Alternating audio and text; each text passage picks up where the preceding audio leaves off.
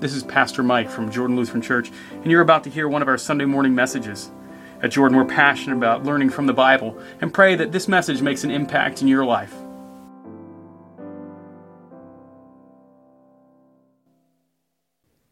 Grace, mercy, and peace to you from God our Father and Lord and Savior Jesus Christ. Now I was a cupbearer to the king. That's verse 11 of chapter 1 in Nehemiah. So turn there, chapter 1, Nehemiah, verse 11. Now I was a cupbearer to the king. It's the opening chapter in Nehemiah 1, verse 11. And it happens in the year 445 BC. Nearly 100 years have passed since Cyrus I of Persia said you can go from Jerusalem and you can go from Babylon and make your way back to Jerusalem to rebuild. And now, 100 years, 445 BC, now I was a cupbearer to the king. Now, a couple of you know this, but we need to unpack a little more what in the world a cupbearer is. Because to many people, you think like that's the person who brings out your cup to you at dinner. Here is your Coke. Here is your coffee. Would you like cream? I'm just bearing a cup, which is weird. We thought we just called them what? A waiter or a waitress. That's what we thought we called them. No, a cupbearer is a different role. And it's actually a whole lot more important. Because at first glance, again, it just looks like you're butlering food. But the cupbearer is actually the person who is right next to the king at all times. Because they have the not fun task of drinking everything that the king will drink. Which seems pretty cool at first, right? You're like, all right, I'm thinking some wines of different varieties, wonderful juices and different things and poisons. Yeah, I know. See, a couple of you already made the move there. The cupbearer was there, so if anyone was trying to kill a king, if you could sneak food in, the cupbearer would die first. So the king always looked to the cupbearer. Still alive. Excellent wine. Great choice. I mean, it seems funny to us today. It's not funny at all at that point. It is one of the most trusted people. I mean, literally, your right hand, left hand, wherever you want to put your cup kind of person, you'd have them set there. This is Nehemiah. Now, I was cupbearer to the king. As we read our opening reading, we heard a prayer. Nehemiah hears the people have wandered. They're not listening to God's word anymore. They've rebuilt the temple. The temple was rebuilt in 516, which is, again, about 60 to 70 years before this text. So they've got a temple in Jerusalem, but they still aren't following what God's doing. Now, what's intriguing is chapter 2. So if you were to look into chapter 2, and I'm not going to read specifically from it, just turn there if you're kind of glancing. In chapter 2, Artaxerxes notices that there's sadness on Nehemiah's face. Now, I don't know if as some of you read this or were looking at highlighted text that this caught anything to you, but there's sadness on Nehemiah's face, and it's powerful that the king asks why he has a downtrodden face. Because if you're the number 2 guy, and by number 2, I'm not saying like vice king, number 2, like I trust you with my life, or at least I trust your life to die before mine, maybe you could look at it that way. But certainly someone who's trusted, all you have to do is lie and not drink it, and they hand it off, and the king's dead. But with a downtrodden face, here's the move that you would normally think. It would not have been wrong for King Artaxerxes to immediately have killed Nehemiah. The fact that he's got a downtrodden face, he looks saddened and he's worried, you would think if you're king, he might be plotting. But he actually asks and takes time to go, why are you sad? This is not a normal thing for a king to do, to ask that question. And then as we get to the text, we start realizing because Nehemiah is worried about who? This city of Jerusalem that now decades have passed since the temple was rebuilt and the people are still kind of set there.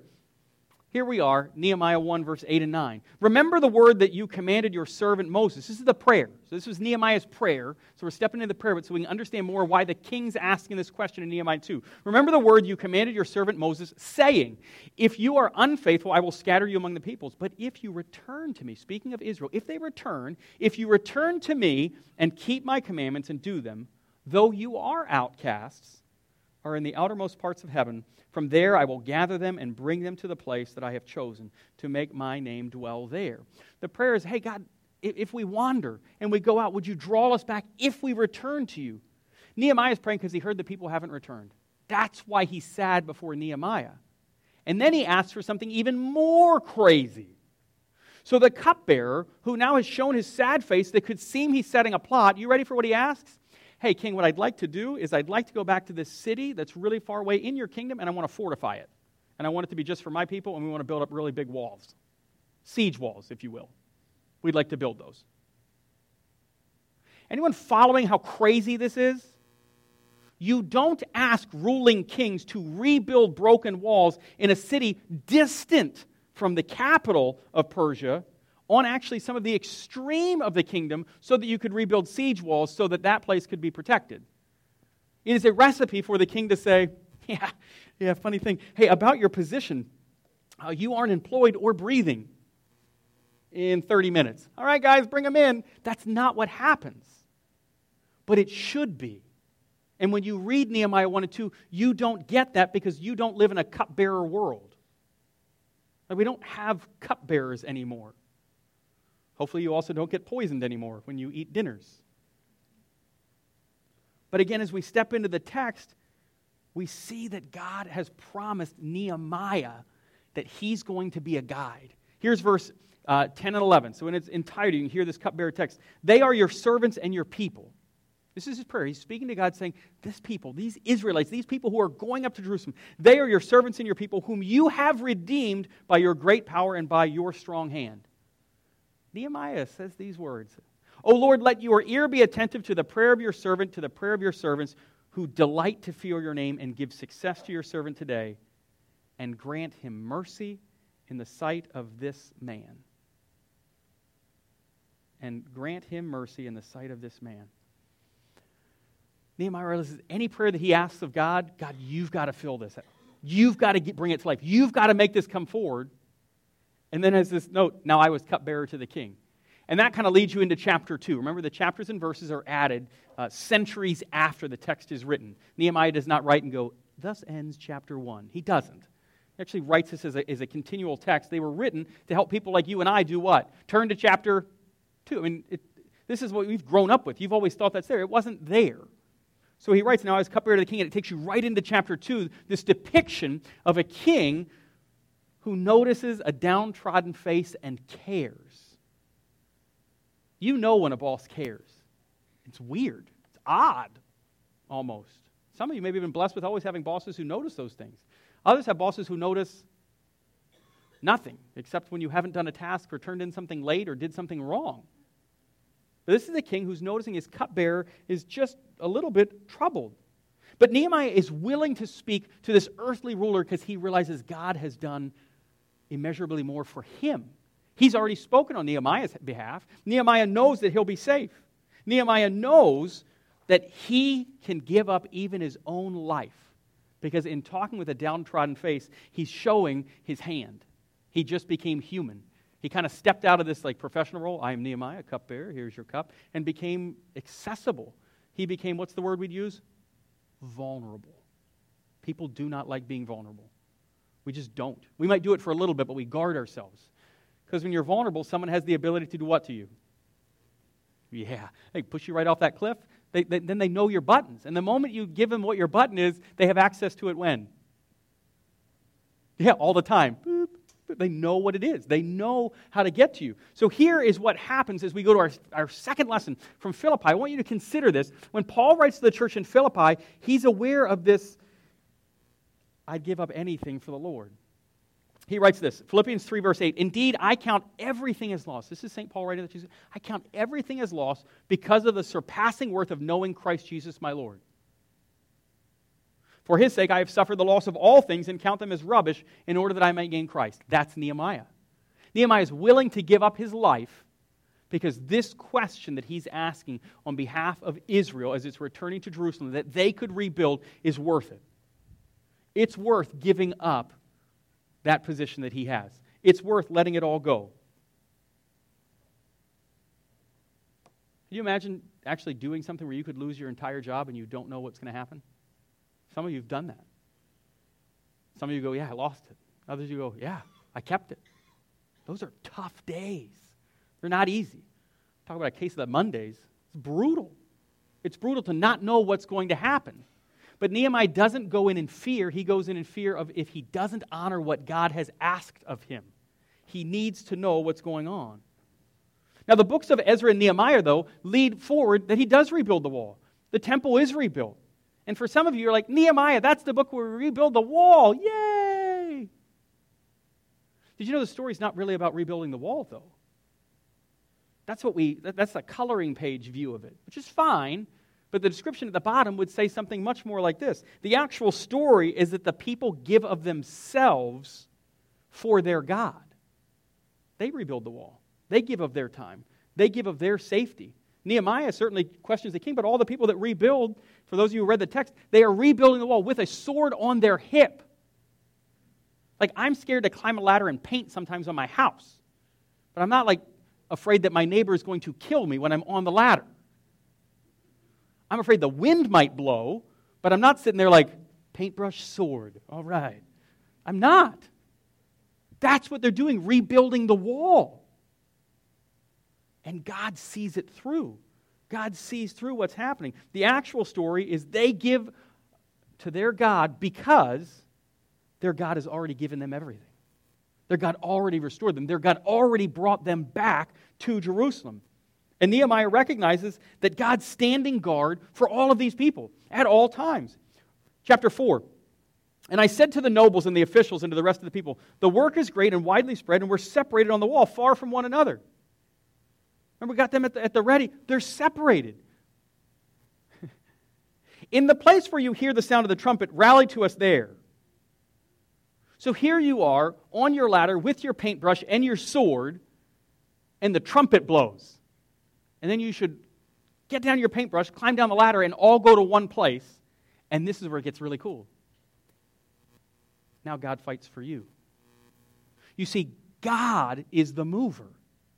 It's not the people building the wall. You can get wrapped up in Nehemiah and think it's about Nehemiah's wall. It's not. Also, it wasn't about Zerubbabel's temple.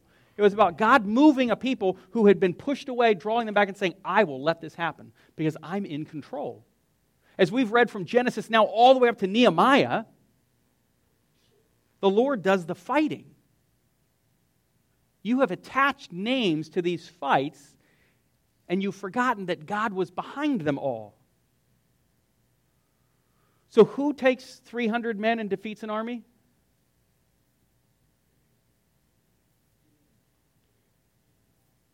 Yeah, see, I'm just letting it sit there a little bit. You're right. Gideon's the name. God's the mover. Who is it that drops the walls at Jericho? Oh, come on, it's the trumpet players. You got to give me something.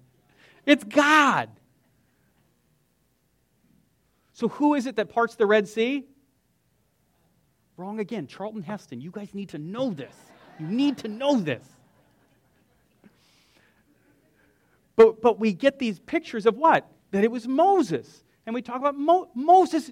I assure you, Moses has no ability to part the Red Sea. None. Like his mom wasn't like, oh, this guy's going to part waters. It's terrible, the things going on in my mind. You guys remember Gary Larson from The Far Side? He had a comic as a kid, and it said Moses as a baby, and he was sitting there, it was like a fish tank, and Moses goes, and the fish tank had just kind of divided. Sorry. The pastoral wanderings. Like postscript.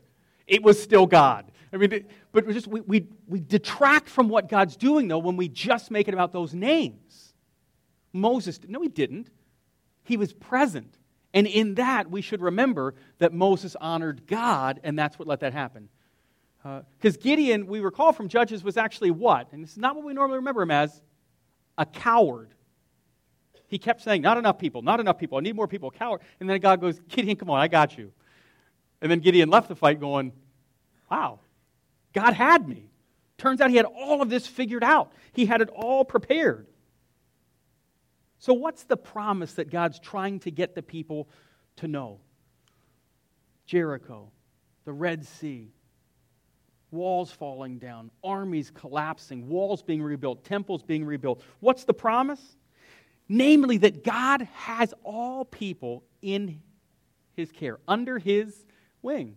Remember Jesus' cry to Jerusalem, "Oh, Jerusalem, Jerusalem, you who persecute the prophets, how often I have wanted to draw you under my wing like a hen draws under its chicks. I want to take care of you.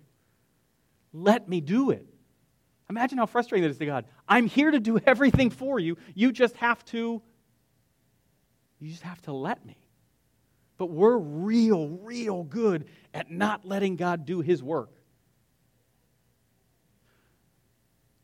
Imagine any young child who wants to tell you a story, and then you try to interrupt on their story. Do kids like it when a parent wants to stop them talking? No, that's like how we are to God. I really want to tell you what I did last week. I really have to tell you it's great. You wouldn't understand what's going on. My teacher said all these things in greatness, and you're sitting there. I have no idea what you're saying. And we're trying to get in the car to go to that fun thing you wanted to do, and you keep wanting to, let's go in the car. But you know what God does that's even more astounding? He's patient. He's patient with you. And sometimes you think that you're the one that has to exhibit all the patience. For millennia after millennia after millennia, God stuck with us as His creation, refused to let us go.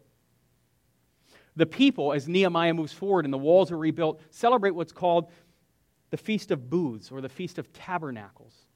Any of you ever actually seen someone celebrating the Feast of Booths? Yeah, it's really cool. Really cool. So there I was in suburban Baltimore in a townhome community with friends of my parents. I get my friends as well. Jack and Hillary are great people. And Hillary just had her booth set up on the back.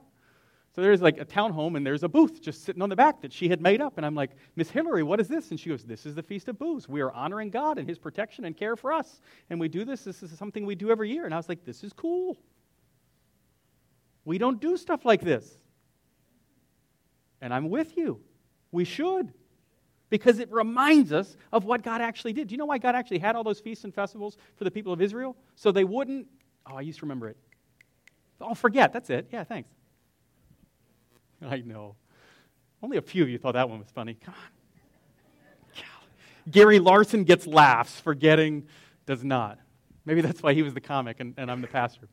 But as we move forward, we move to Nehemiah 8. Nehemiah 8 takes us to that picture of them celebrating and looking to that Feast of Booths, hearing the word of God again, because in the Feast of Booths, they hear the word, God's promises. And all the assembly of those who had returned from that captivity made booths and lived in them. This is the Feast of Booths. She just kind of had the booths set on the back of her townhome. To my knowledge, Miss Hillary did not actually live outside. She may have one night. I don't. At the age of 9, I was inquisitive, but not that much.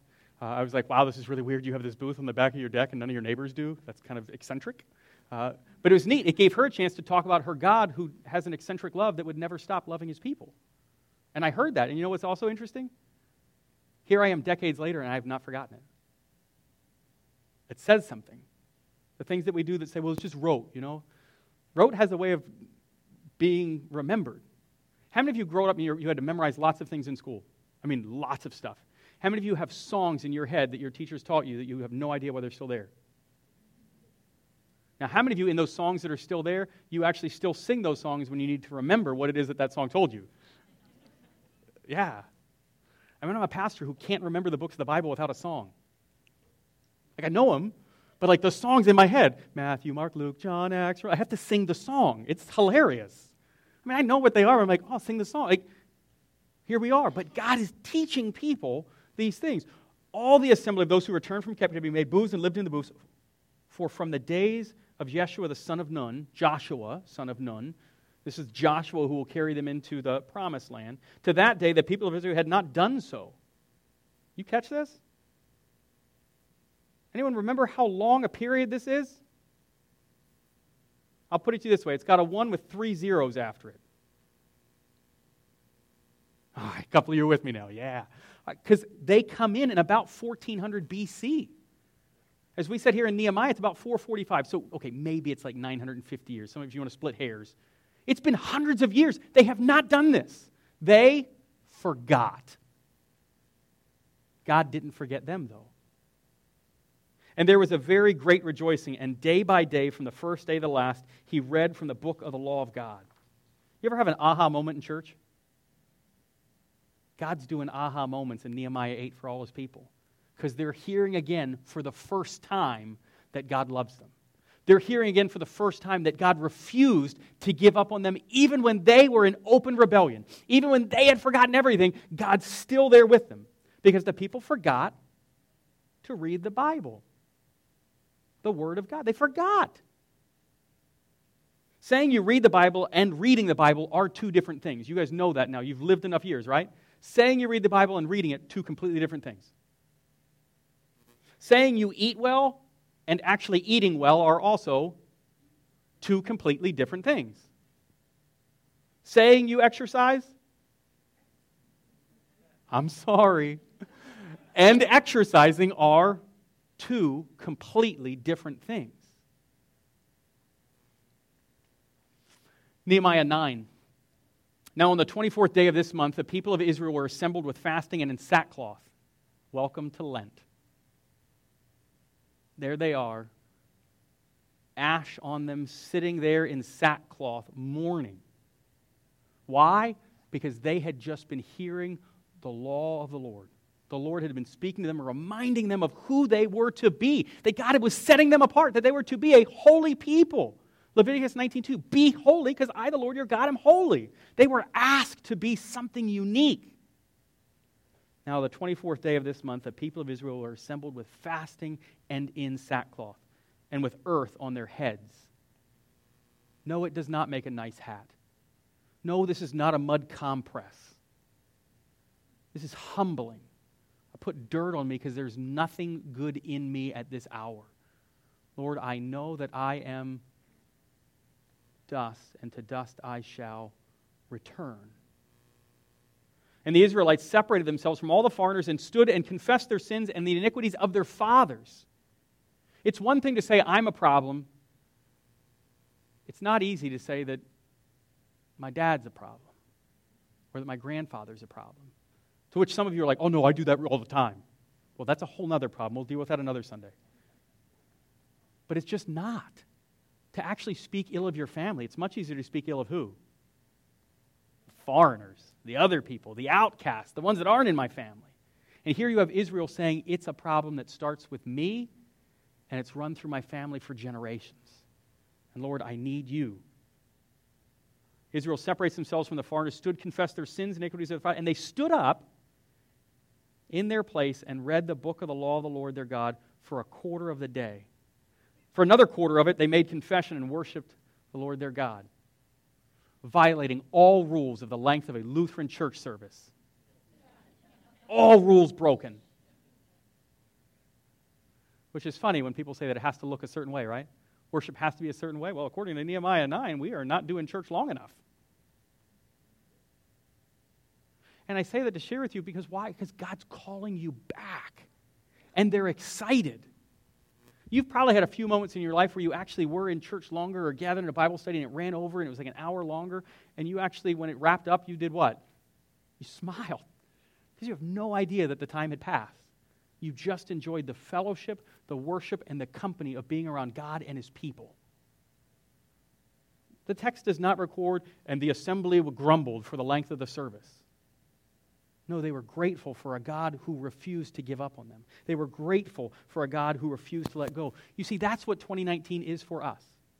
We are reading the Scriptures in their entirety so that you would be reshaped. So that you wouldn't say, well, sometimes we forget a book, or, Pastor, why do you select this reading? We're reading it all to say, I didn't select a reading, I let God select it. And He said there's 66 books, so let's go at it. If we're a church that celebrated 10 years of existence, we should probably make sure we've done what? Read the whole book. How many of you admit your pattern looks a little different in reading in the last 3 months? Just keep your hand up. Look around. This is awesome. People's patterns have changed. Church is not about just singing and smiling. It is about our lives changing because God changes them. And you know what He's doing? He's changing it as we read the Word, which is exactly what He told through Nehemiah, exactly what He did through the people. Again and again, God says, hear my word, let it do its thing. That's what happens for us in a few more moments as we gather at this table, where the Lord comes and says, here's my body and my blood. the living and active Word breathed into you so that you can taste and see that the Lord is good. That seems pretty crazy and extreme, though. What do you mean, taste and see the Lord's good? Well, because in His Word, He told us that He had this meal that He offers first to the disciples in the upper room before He sacrificed Himself, and He institutes for us this life-giving feast, that for the rest of eternity, every time we gather, we proclaim the Lord's death until He comes and say, God's here for you now. So whether you're building a wall right now in your life, and you do feel like you got your sword on one hand and paintbrush in the other, God says to you, I'm with you. And I'll blow a trumpet and we'll assemble, and I will fight for you, says the Lord. Or whether you're in the midst of a celebration and you're going, man, my wall's already been rebuilt and God is good. You know what God says to you? Taste and see the Lord is good. That you might remain where you are in the joyous place that God has provided for you. The Father has provided again. Amen. We're glad you've connected with us online and look forward to the opportunity to see you in person. On behalf of everyone at Jordan, we hope you will join us as we gather in worship of our Savior, Jesus Christ, every Sunday morning at 9:30 at Beaver Creek Cinemas in the Peak of Good Living, Apex, North Carolina.